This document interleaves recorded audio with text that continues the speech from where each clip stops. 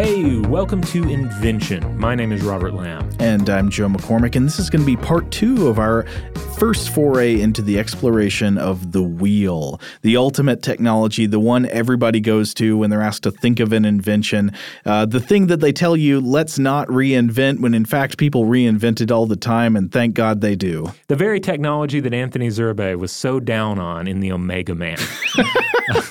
Talking about, why did he hate the wheel? I thought they rode on cars and stuff. Well, the wheel was for them. Okay, if you haven't seen the Omega Man, based on Matheson's excellent I Am Legend, it is kind of a sad reworking of it. Yeah, it's a corny Charlton Heston led, just redundant. The sentence you just said. 1970s. Post-apocalyptic film in which Charlton Heston is seemingly the last human, and then you have these pale vampires that are ruling the night. And I'm a scientist. Exactly. Yeah, he's a scientist, this like Christ-like scientist battling the vampires. And the vampires like see the wheel as a symbol of everything that humanity got wrong. At some point, it's kind of a shaky premise. They tell him he stinks of oil and electric circuitry. He did look a little oily in that, I have to say. But at any rate. But it was corn oil. Right. So, yes, we're continuing our discussion of wheel technology. We're not quite as down on wheel technology as the future vampires are. So let's jump back into our discussion.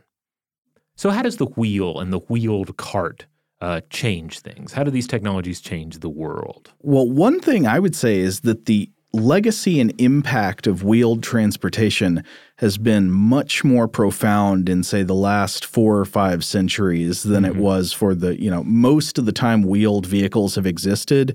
Their impact was less profound. Basically, they made it easier to move some stuff around in places where you could use them. Right. And then ultimately that is one of the main advancements here, is that it was for the transportation of goods and people to a certain extent as well. You can also make, of course, the argument for the use of chariots in a military scenario. Yes. Or the moving around, say, large-scale siege equipment, et cetera.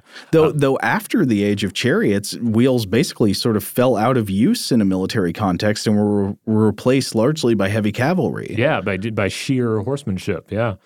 Now, another important impact of the wheel is just the stimulation of carpentry and road technologies, like because that's something to keep in mind too. To have like a really functional, useful cart, you've got to have a certain level of carpentry in play for that thing to even exist. And then you're going to need to up your game with roads so that you can get it all the places you need to get it, so that it can actually transport goods and people or, equipment from one place to the other. Yeah, Bullitt writes about this a lot. So he's got a section of his book where he talks about the fact that the wheel shaped the modern world and that these influences were highly contingent, not just on the wheel existing, but on the different types of wheels we're talking about. Like he explores how fixed wheel sets, like the early steam engine locomotive wheels, and then axles with independently rotating wheels, like we saw on the more versatile carriages in modern cars, had very different impacts on the world. And he mentions road design. So think about how we were talking about roads in the last episode. When the first carriage roads came about, they were usually based on old roads that had been used for centuries by foot and, animal transport. Right. Whereas the first railroads had to be of a completely different design. They had to be built anew into the landscape for obvious reasons. Example, early trains with fixed wheel sets couldn't handle sharp turns or steep grades down a hill, and this meant that the landscape had to be altered to accommodate them to allow a train to pass through. And they also required the intervention of government authorities to help manage things like right-of-way and scheduling of use. And this was not originally the case for carriage roads, which, eventually became automobile roads. But funny enough, a lot of aspects of the design of railroads were then later recreated when interstate highway systems and their worldwide equivalents like the Autobahn were born. Yeah, just the idea that, we're going to build a road from point A to point B.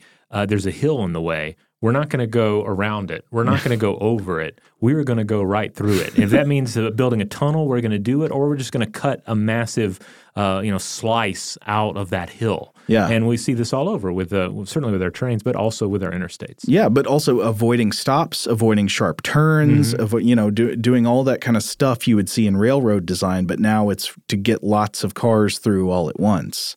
Another story Bullitt tells about road design that I thought was interesting was about this Scottish guy named John McAdam, who was born in 1756, who came up with a new design for carriage roads.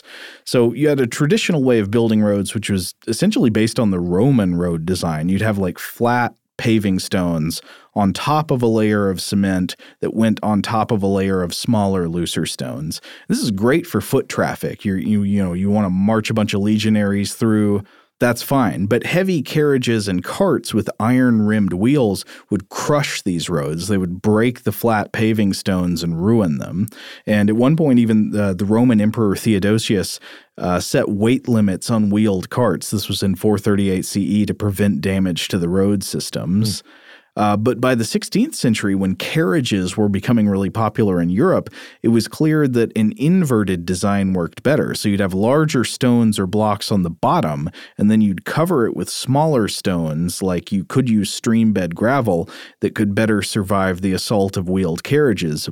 But an even better design, supposedly, was this guy, John McAdams. And this was roads paved with small stones, not tiny pebbles, but small stones that had to be of a certain small size and sharp-edged rather than round. And when it comes down to the size, Bullitt writes that, quote, building supervisors sometimes put them in their mouth to check. But the sharp edges of the stones actually mattered because that meant that when traffic went over them, it would pound the stones into each other and sort of compact them rather than pushing them out to the sides of the road, as often happened with smoother stones. And Bullitt writes that McAdam became known for insisting that the best way to make sure stones were the correct size and shape was to have a bunch of workers sit alongside the road and use hammers to break rocks. And this led to the common image of the chain gang of prisoners breaking rocks on the side of the road. I had no idea. But of course, as we discussed in our road episode, the changes are not just to the way you get from point A to point B. They actually change the cities and towns that you're traveling to. Oh, they completely change it, and they change urban culture. I mean, have you ever seen like old city centers from very old cities across the Middle East and North Africa where there will be the city centers there are amazing. They're gorgeous, and they are not made with wheeled vehicles in mind. And it's great because they've got like staircases in the middle of the city roads, and they can be very narrow sometimes. Bullitt writes that even some city roads in city centers have ladders in them. And this is fine. You can deal with this on foot, but they're just not made for cars. And so the carriage revolution of the 16th century led to city designs with straighter roads, wider roads that were better paved, and with sort of regimes to keep obstacles out of the middle of the road. And this had a really profound effect on culture. Like, do you ever think about the irony of what it means to be streetwise or life on the streets? Like, I think what we use that to mean is being out in public, mingling with people and strangers, right? Yeah. But that doesn't literally apply because, like, if you're not mingling with people in the street, unless I guess there's a festival going on or something, like cars are going by, you need to get out of the way. Maybe that's one of the appeals of street festivals and probably like these various fun runs as well, is that like you're retaking the street for what they originally were used for us to move around, devoid of these, murderous machine housings that we use all the time. I mean, traditionally, streets in most cities are a place for people to walk and sometimes for people on horseback to travel, but also they're a place for public commerce. They're for the public square to take place in. So you'd have people in the streets mingling, talking, having public events, buying and selling things.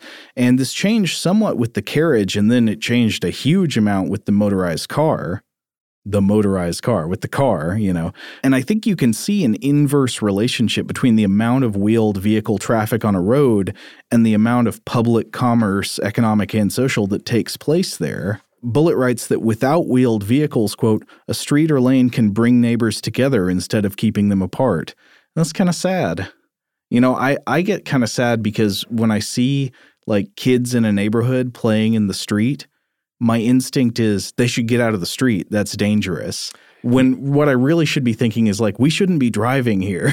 Yeah, I mean, it's a sad fact of certainly American history, where you see, for instance, railroads and other certainly railroads, but also major streets used as a divide between racial populations. Yeah, and Bullitt writes about that, how railroads and highways very often did become like dividing lines for along class lines, or along racial segregation, all kinds of cruel segregation that took place in the creation of modern cities.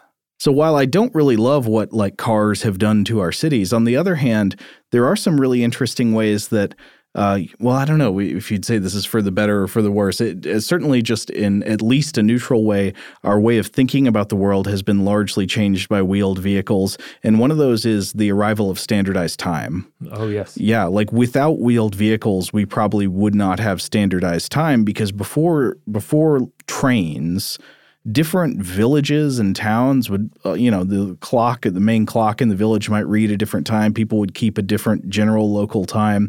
It would probably be close to the same as other villages nearby, but wouldn't necessarily be exactly the same.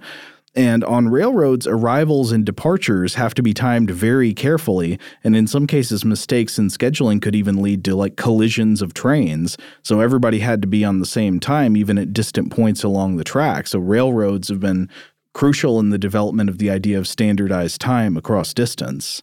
I sometimes wonder, without standardized time, were things better or worse? Like, I'm sure people spent just a lot more time waiting around for things to happen, or waiting around to meet somebody or something. Well, this is actually something I think we could come back to in a future episode, where we deal with standardized time and timekeeping, and discussing, as we always do, what was it like before this innovation? What was it like in a world without rigorous timekeeping? And I think there's an argument to be made that you still can go to places where you experience something more like our traditional unaltered experiance of time. Oh, yeah? Yeah, I mean, sometimes it's as simple as going on a vacation or going. Oh, yeah. There are also, there's an argument to be made that maybe certain cultures put less of an emphasis on rigorous timekeeping, and other cultures put too much emphasis on rigorous timekeeping. Yeah, like maybe rigorous timekeeping might be, it might help the efficiency of your economy or something, but it might not be as psychologically healthy. Yeah, I mean, ultimately it is an exercise in how the rate at which time is leaking out of your hands, right? And how useful is that across the board? Now that we're talking so much about time, I also can't help but notice that I think of time as a wheel, because the clock face is circular and the hands go around. It recurs again and again every day, the same way a wheel spins. A wheel is sort of like an indispensable physical metaphor of tons of things that happen every single day. Yeah, it's just an irresistible model upon which to interpret the human condition. And again, like the unseen movements of cosmos and divinity and nature.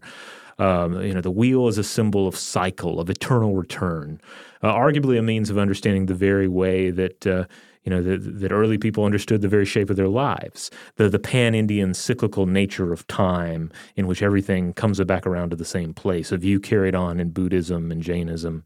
Of particular note is the Wheel of Samsara, which charts the movement of the soul through various incarnations and phases of life. And it's part of the ongoing effort to break free from the wheel and to achieve liberation. We also see this in the largely medieval idea of the Wheel of Fortune, the Rota Fortuna.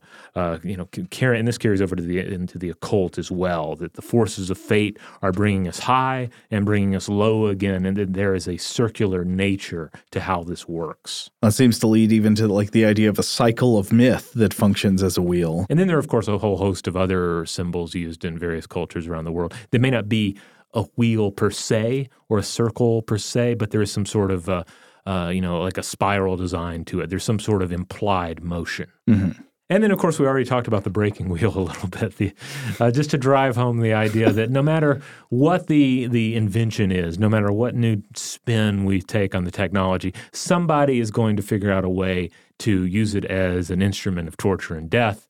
That just comes with the territory. Now, let's not end on that sour note. We should think about – so we've talked about four-wheeled carts and some of the challenges they face. We've talked about trains, cars. We've talked about two-wheeled carts. We've talked about the one-wheeled wheelbarrow.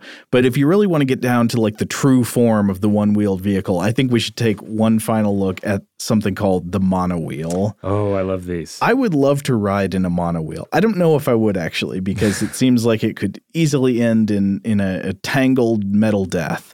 But a monowheel, if you've never seen one, is a sort of experimental or novelty type of vehicle. It's not actually all that useful compared to other types of vehicle, but it is a single-wheeled vehicle, sort of like a unicycle. But when you're on a unicycle, you sit up above the wheel.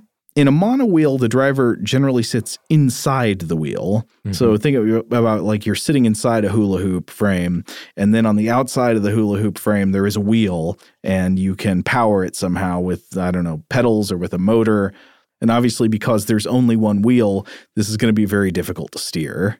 Doesn't it sound like fun, though? It sounds like fun. I've run across a number of cool images of these vehicles. I've never actually seen footage of one in motion, or I assume one falling over, which it looks like something that would be easy to wreck. Yeah, I mean, I guess one way around that is like you could make the center of it more of like a spherical cage, and then just have a single wheel that rolls on the outside. I think I've seen some designs like that. I'm surprised I can't think of any science fiction treatments of this offhand. I'm sure they're out there, like some sort of a futuristic vehicle that is essentially a mono wheel, because it lends itself well to that kind of vision, I feel. I know I've seen it in some sci-fi movie, and I can't remember what it is. I think maybe one of the Men in Black movies has one. Okay, because it feels very Tron, but I'm pretty sure they're not in Tron. I could be wrong. Somebody's working on the next Tron sequel. Replace the light cycles with light monowheels. Yes, please. And if you're not working on the next Tron sequel, please work on the next Tron sequel. I would love to see another one. Okay, we're going to take a quick break. We'll be right back with more on wheels.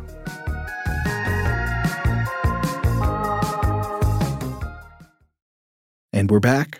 Now, it's also worth noting in all of this that early notions of celestial mechanics, the movement of planets and the spheres, some of the models that were employed, say, in Greek antiquity, certainly benefited from an understanding of the wheel. The wheel as a metaphor, along with the geometric circles and spheres. Like knowledge of these things helped the minds of the day try and figure out what was going on in the observable universe. Yeah, the one thing that's interesting is that the orbits of the planets began to resemble true wheels more once we had an accurate understanding of like the heliocentric model of the solar system, because when you had the geocentric model of the solar system, the planets didn't just go in a straight circle around the Earth. They had to regress and stuff. So you'd see them go across the sky and then go backwards. Yeah, and as you move towards the heliocentric model, then you begin to see these things that are, to your point, more like wheels. It's almost as if while we were becoming better at using physical wheels within civilization, more of our metaphorical models or physical models of the universe came to incorporate wheels. The orbit of the planets, while slightly elliptical, they're not perfect circles. They're pretty close to circular. Then the models that weren't perfectly accurate, but like the orbit of electrons around the atomic nucleus and all that. Yeah, exactly. And, another area we see wheels utilized to really, I think, spectacular effect are in various wheel-based creatures, beings, and artifacts from religion. We may have touched on one or two other examples already, but I don't think we even mentioned the Old Testament examples of, say, the vision from Ezekiel. Oh, yeah, where he saw the wheels and the fiery wheel, the thing that got like Eric von Daniken all excited. Yeah. All the ancient aliens people say, look, this story in Ezekiel, he talks about wheels in the sky. It's got to be flying saucers, right? Yeah, and the cherubims lifted up their wings and mounted up from the earth in my sight, and when they went out, the wheels also were beside them. Now, I want to be clear. We're not advocating the ancient aliens theory here. No, but because for one thing, I don't think you have to, because as we've pointed out, like the wheel was already established as this thing in the human mind, and it's one of these forms you might turn to when conceptualizing, visions from heaven or the will of the gods, etc. Yeah, it's one of those Platonic forms almost. You would expect to see it turn up in visions. In fact, you could expect to see maybe wheels show up as alien transport in hallucinations for the same reason in the 20th century. Exactly. And they did. Now, another creature that I just mentioned mostly in passing here is the demon Bure. Described in Johann Weyer's 1563 grimoire, Pseudo-Monarchia Daemonum. Sounds like a good read. Well, yeah, if you're into summoning various demons, it's certainly a good text to pick up. But there have been various illustrated versions of these over the years, and there are some phenomenal woodcuts that went along with these. But the demon Bure is described as the great president of hell. Mm-hmm. Like all these different demons have different roles and positions in hell, and this one's most notable because it looks kind of like an evil lion's head with 5 different goat legs kind of rotating, or it's like rotation is implied anyway. With the different goat legs poking out of him, what he looks like is an overbalanced wheel, which I'll talk about in a second. Yeah. Some people might remember this guy because I believe he was also on a Black Sabbath album cover. Oh, I don't remember that. Or maybe it was an Ozzy solo album cover. But at any rate, it certainly has shown up in metal iconography a few times. Right. And then, of course, there's the idea of the juggernaut. Uh-huh. So this is, in modern English, this word often refers to like a large, impossible-to-stop force that's on motion, or a complex machine, like this company is a juggernaut, or this, this football team is a juggernaut. It just can't be stopped. Meanwhile, in British usage, you'll find that it is often used to describe, say, just a large truck. Yeah. But I would expect it to be someone who explores juggers. Well, it actually doesn't have any connection to those word roots because it derives from 17th century British observations of the wheeled altar cart processions at the Jagannatha temple in India. See, that's where we get it, Juggernaut, Jagannatha. And this is basically just a situation where you'd have carts, really ornate carts with big wheels, and they would carry statues of the Hindu deity Jagannatha, along with a couple of other key figures.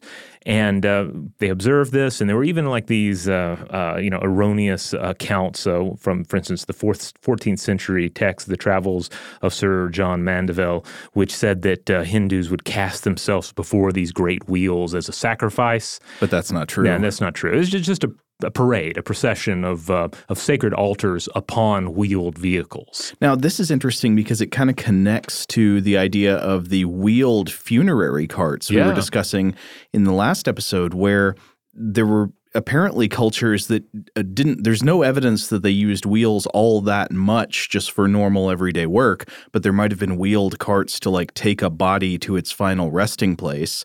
It seems a similar kind of ceremonial or religious significance for the use of the wheel. I wonder if there's something, I haven't seen this mentioned in any of the texts that we've been looking at, but I wonder if we're missing something very basic about the sacred nature of a wheeled cart, just by virtue of it being everywhere and having been everywhere in human history for so long. But like, if you were building a wheeled cart, and say you're the first to do it, imagine yourself being the first to create this. What have you done? You've created an artificial scenario in which a horizontal space is no longer set in time and space. It can be moved, which, this sounds like an outrageous overstatement of the obvious, but but if you think about it for a second, you really think and you try and put it in a context where this is not just an everyday occurrence, but an anomaly, like something that an amazing invention. Like think of the metaphorical power of that, the religious power of that, the idea that like that which cannot walk, be it a statue of a deity or the body of the dead, the entity cannot move, but we can move the ground upon which it is reduced. That's really interesting. And there's another way to think about it, which is that because we talked about it in the last episode, there is no wheeled locomotion in nature, except you might talk about like the bacterial flagellum working kind of like a propeller. Right. But there is no animal with wheels, so you would never see this in nature. The closest thing you might see is like a dung beetle rolling a circular pill of dung around, but that's not a wheel with an axle. Right. So the wheel and axle moving a fixed substrate is literally in some ways like unnatural or otherworldly as a form of locomotion. And that might, I don't know, maybe I'm reaching here, but the place where you see the discs wheeling around the sky, the sun and the moon, I mean, it's easy to see how you could think of wheeled locomotion as this otherworldly thing. Yeah. I mean, certainly in terms of just like a horizontal space that is in motion, you can look to rafts. Certainly that would have predated the cart, but still, the wheels allow a raft to move across the ground with rather smoothly, depending on exactly what sort of wheel setup you're using. That is really interesting to think about. I think we should keep that in mind. All right, we're going to take a quick break, but we'll be right back.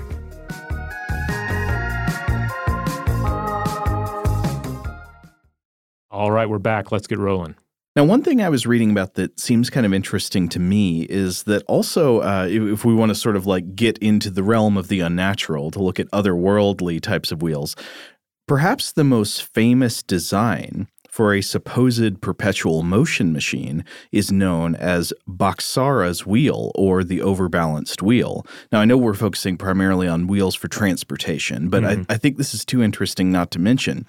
We could easily do a whole episode, and I think we should in the future, about failed attempts to build perpetual motion machines. Because the idea of the perpetual motion machine is sort of a perfect test case where the earnest ambition or dishonest cunning of inventors and self-proclaimed inventors sort of crashes headfirst against the laws of physics. So who was Boxara? So there was this guy Boxara II, also known as Boxara the Learned, and he was a 12th century Indian mathematician and astronomer. He was a pioneer of the use of the decimal number system, and he was the chief astronomer of an observatory at Ujjain. And the wheel model named after him is also sometimes described as the overbalanced wheel. As I said, the basic idea of an overbalanced wheel is that it's a wheel that is covered with shifting weights. And these could be glass tubes of liquid, or they could be slots with weighted discs that can slide back and forth, or they could be like metal balls on hinges. You've probably seen some form of this or another at some point. But the key is it's anything that allows a significant amount of mass to transfer from one side to the other of these things that are all around the wheel. And on the overbalanced wheel, these weights are angled to shift so that one side of the wheel is always heavier than the other side, or so that parts of the wheel on one side of the axle are always providing greater torque, which should, in theory, keep the wheel spinning forever, right? But Robert, I know we've looked at a few perpetual motion machines in the past. Never really seems to work out, does it? Yeah, it does. It doesn't quite work. Because unfortunately, we now know that you can't make a machine like this. They're supposed to stay in motion forever without any input of energy from the outside. But we know this is impossible due to the law of conservation of energy, which says that energy is never created or destroyed. It just gets transferred from one form to another. So the wheel can't make its own energy. Mm-hmm. And then the other thing is that you've got the second law of thermodynamics, which means that within a closed system, usable energy or order, such as the angular momentum of a wheel, gets transformed into unusable energy or disorder, which is heat. And no machine, no wheel, no nothing is perfectly efficient. There's always going to be some amount of usable energy, like angular momentum, that a spinning wheel just loses over time. And in this case, the spinning wheel is going to lose its angular momentum to friction on the axle. You know, that turning around the axle, it's rubbing and it's heating up and it's changing that momentum into heat until finally the wheel just becomes balanced. No matter how hard you try to design it so that it stays unbalanced forever, eventually it will balance out at its lowest point and just stop turning.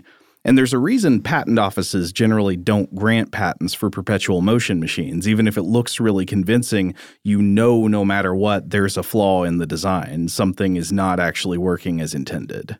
I should have looked this up before I came in, but I just wondered now. I wonder if there are like recreational engineering nerds out there who are constantly just trolling patent offices trying to get perpetual motion machines issued patents. Maybe they're even listening to this podcast, and they can write in and let us know. Yeah, if you have experience, let us know. Speaking of patents, I also came across an interesting story about wheel patents in a Smithsonian.com article by Megan Gambino, where she mentions this story that around the year 2001, the country of Australia, they tried to put in place this new system for patent applications. They're like, okay, well, we'll make it all streamlined. We'll make it easy on the user, right? Mm-hmm. So they'd allow inventors to draft their own patents without the advice of legal counsel. And so a patent lawyer named John Keogh wanted to argue that the new system for patent applications was flawed, and he did so by applying for and being granted a patent for, quote, a circular transportation facilitation device. He apparently was issued a patent for his invention, the wheel.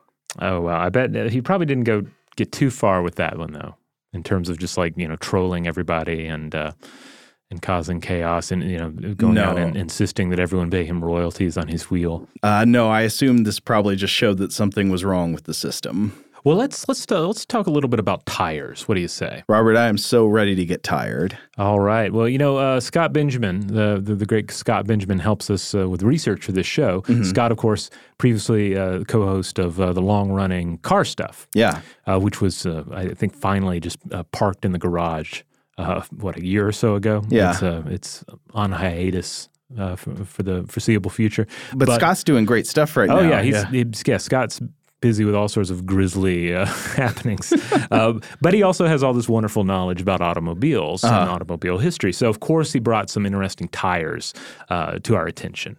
One of them that I was particularly amazed with is the idea of the Rollagon tire. Yeah, these were really interesting. Yeah, so what you have with a Rollagon tire is imagine a steamroller, and instead of like just a big like the rollers, imagine instead of it being this hard crushing material, this big steel wheel. Imagine instead that it is this soft inflatable substance, like a partially deflated kickball.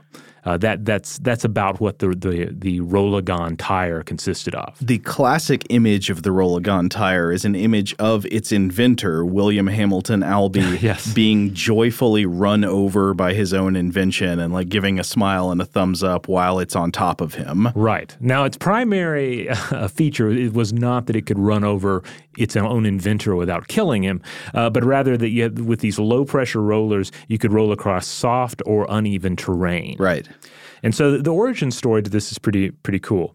It was 1935, and Albee was teaching in a small Eskimo village in the Bering Strait, and he saw some of the locals there using bags of swollen sealskin, like essentially sealskin balloons. Mm-hmm. And they were using these to hoist a boat out of the water, a boat that was filled with about 4 tons of meat. And roll it up a hill, right? Yeah. Yeah, so essentially these were like wide tires that were sort of like low-pressure balloons made out of tough material.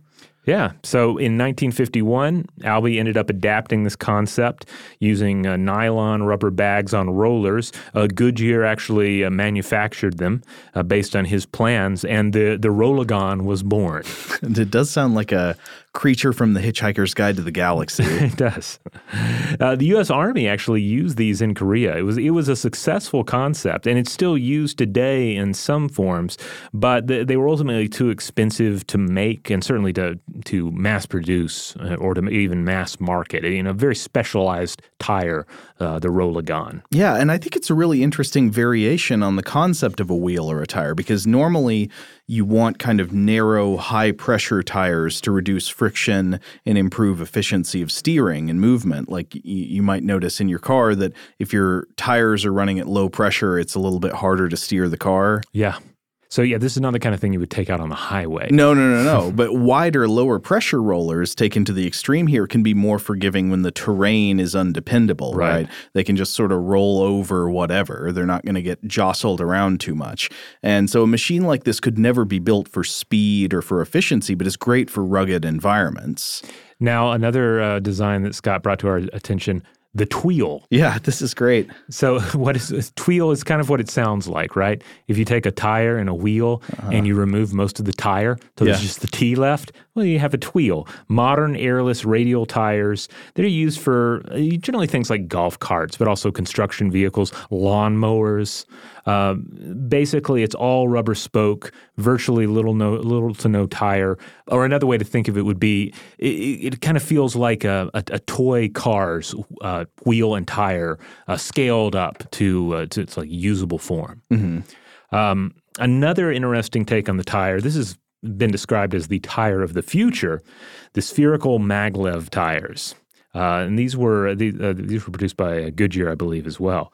The idea is that you have a tire and you transform it essentially into a sphere, and then you use kind of something that's like a computer mouse ball insert socket. Mm-hmm. That's how you would line these up on the bottom of a vehicle. 4, just like you would have 4 tires. And it would enable crazy mobility because you could really just maneuver this thing like an IKEA shopping cart. Yeah, it'd be kind of like the casters on your office chair. Exactly, yeah. So you could do like all sorts of amazing parallel parking. The sky's the limit. But of course, you'd also need a computer to help drive these things because like an IKEA shopping cart, things could just careen out of control. Yeah. And then you have to flee the store. But and you'd certainly need a computer to help driving if you were doing anything other than just traditional driving, if you had it in anything besides just sort of typical automobile mode. But the other crazy thing about it is not only the spherical nature of the wheels, but the car would essentially float above these tires via magnetic levitation, thus the maglev we talked about. So it's just another example that, yes, we continually reinvent the wheel. We continually reinvent tires. I want to see this episode lead to a revolution in everyday language. I think people should stop using the phrase, let's not reinvent the wheel. Not only because a lot of times when people say it, they're actually just like trying not to get you to do something that is important. Right.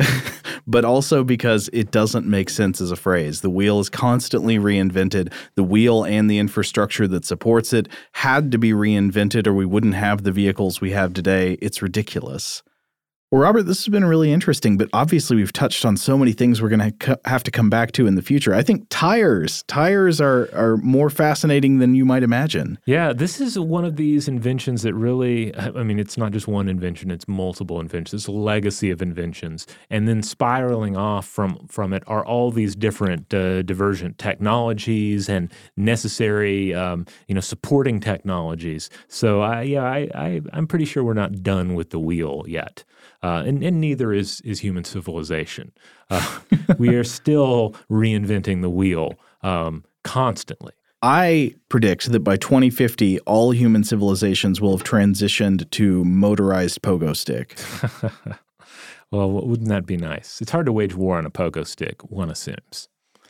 All right. Hey, if you want to check out more episodes of Invention, head on over to inventionpod.com. That's the mothership for this show. That's where you find all its various episodes and links out to social media accounts. If you want to talk about this series with other listeners, be sure to explore the Facebook group, Stuff to Blow Your Mind discussion module. That's where listeners gather to discuss both episodes of Stuff to Blow Your Mind, which is our other show, and Invention. We've already had some delightful conversations on there, and we have merchandise now. By the way, if you're getting to where you really for Invention, yeah, I didn't know that. Yeah, there's merchandise. If you've gotten to the point where you're digging the show enough, and you really like that snazzy logo that we have for Invention, which I think is arguably a cooler looking logo than Stuff to Blow Your Mind, you can now get it on shirts and pillows and stickers and iPhone cases. You can get a notepad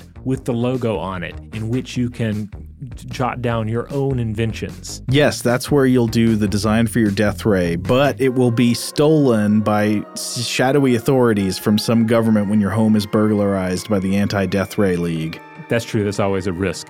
As always, we ask that you rate and review the show wherever you have the ability to do so. That is the best way to support what we're doing here. And subscribe to Invention wherever you get your podcasts. Huge thanks, as always, to our excellent audio producer, Tari Harrison.